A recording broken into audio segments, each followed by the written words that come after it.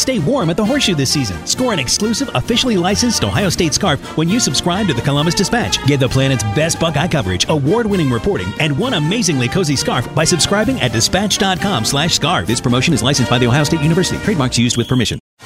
Columbus is growing. Here at the Dispatch, we wanted to take a step back and look at what all this growth means. This program will explore the future of Columbus and Central Ohio. This is What's Next. Hello, and welcome back to another episode of the CBus Next podcast. We are spending a few months here at the Dispatch exploring the future of Columbus, what education is going to look like in 20 years, what the city is going to look like, development, business. And this month, we are focusing on science and health. I have reporter Joanne Viviano here with me, and she focused a lot on healthcare, the health industry in Columbus, and what we are going to see in the next 20 years. Joanne, could you tell us a little bit about what advances in medicine we're going to see soon? Well, a lot of things that have come up have to do with telemedicine, where people can visit their doctors through their iPad, for example, or their telephone, their smartphone. So telemedicine is going to take off. They also expect that to help people in rural areas get access to doctors in more urban areas, like if someone needed care from a specialist at Ohio State but was out in one of our rural counties, they could use telemedicine to get that information from a specialist. So telemedicine is one of the things that is on the horizon. It actually is already starting in some ways. Genomics is another huge thing, which I know we're going to talk about a little later, but that has to do with sequencing a patient's genome and looking at their DNA to determine what their health problems are and what causes them. And then it allows doctors to come up with different types of treatments. So that's a huge thing that's coming on the horizon, and also is being done in small ways already.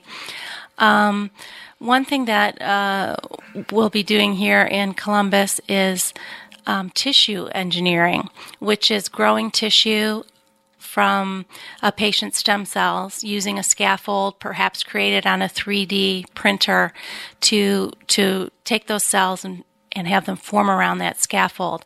So they've been doing it with tissue. They expect that eventually they'll be able to create organs that way. So that's kind of cool. And a few other things that have come up as I've talked to experts around Columbus is perhaps that the medical industry will borrow some things from the gaming industry, such as virtual reality to help train medical students, holograms to help train medical students.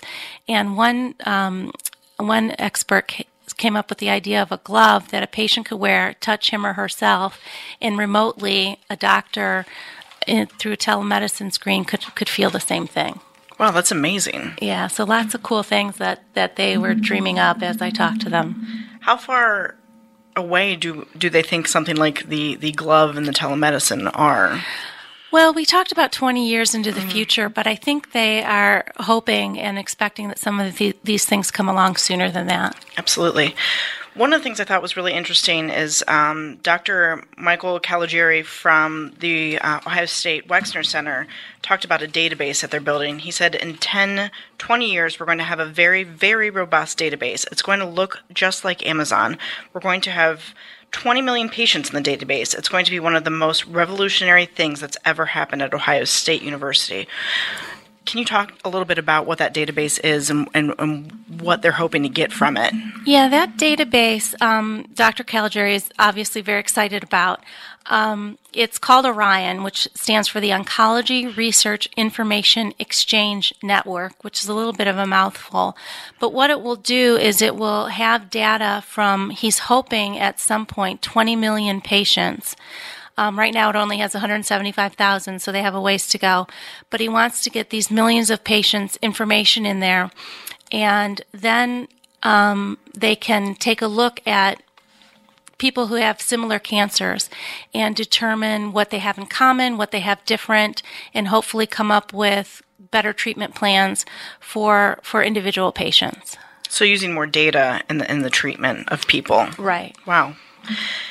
What role could Columbus play in all of these advancements? Nationwide Children's Hospital is doing a couple cool things where they are engineering tissue, where they're making tissue from a patient's cells and that scaffolding that I had talked about. So like for blood vessels, they took sort of a tube and they put a patient's bone marrow cells around it and were able to grow a new blood vessel. So that is kind of interesting, and they expect that to kind of explode as things go on, like I said, to possibly even make organs at some point in the future. Genomics is big at Nationwide Children's Hospital. They have a whole institute that is studying genomics and already helping patients at Nationwide Children's. So that will advance, and that will advance right here. Nationwide Children's is one of the few places in the United States that is doing it as thoroughly as they are here. Also, Columbus has a good neurological base. There's centers at both the Wexner Center and also at Ohio Health, Riverside Hospital. And those are doing a lot of research and trying to find new ways to treat patients. In some of those cases, they've helped a quadriplegic move his arms. Wow. They've helped a person with Parkinson's disease reduce its tremors. And they expect eventually to have wearable technology that will help a person be able to do things they weren't already able to do, like a hat or clothing that would have chips in it that could help a patient do things that they hadn't normally been able to do. Okay. We touched a little bit on telemedicine, but I want to go back to that a little bit. I think, anybody who's ever had to go to the doctor and wait a long time, that's always, that's a complaint for people. How would telemedicine help that, and what other advancements can we expect with that? Yeah, with telemedicine, my understanding is that patients will just kind of sign up for an appointment online, and then when it's time for that appointment, they'll go to their iPad or their smartphone and just have the appointment with their doctor.